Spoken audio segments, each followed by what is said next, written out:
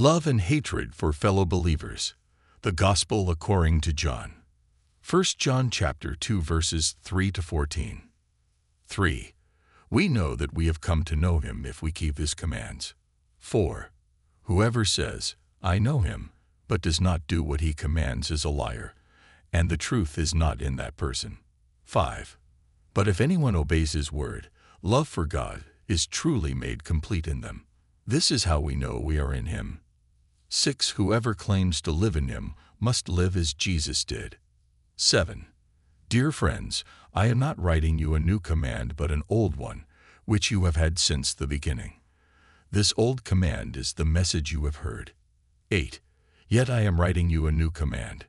Its truth is seen in him and in you, because the darkness is passing and the true light is already shining.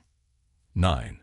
Anyone who claims to be in the light but hates a brother or sister is still in the darkness. 10. Anyone who loves their brother and sister lives in the light, and there is nothing in them to make them stumble. 11. But anyone who hates a brother or sister is in the darkness and walks around in the darkness. They do not know where they are going, because the darkness has blinded them. Reasons for writing. 12.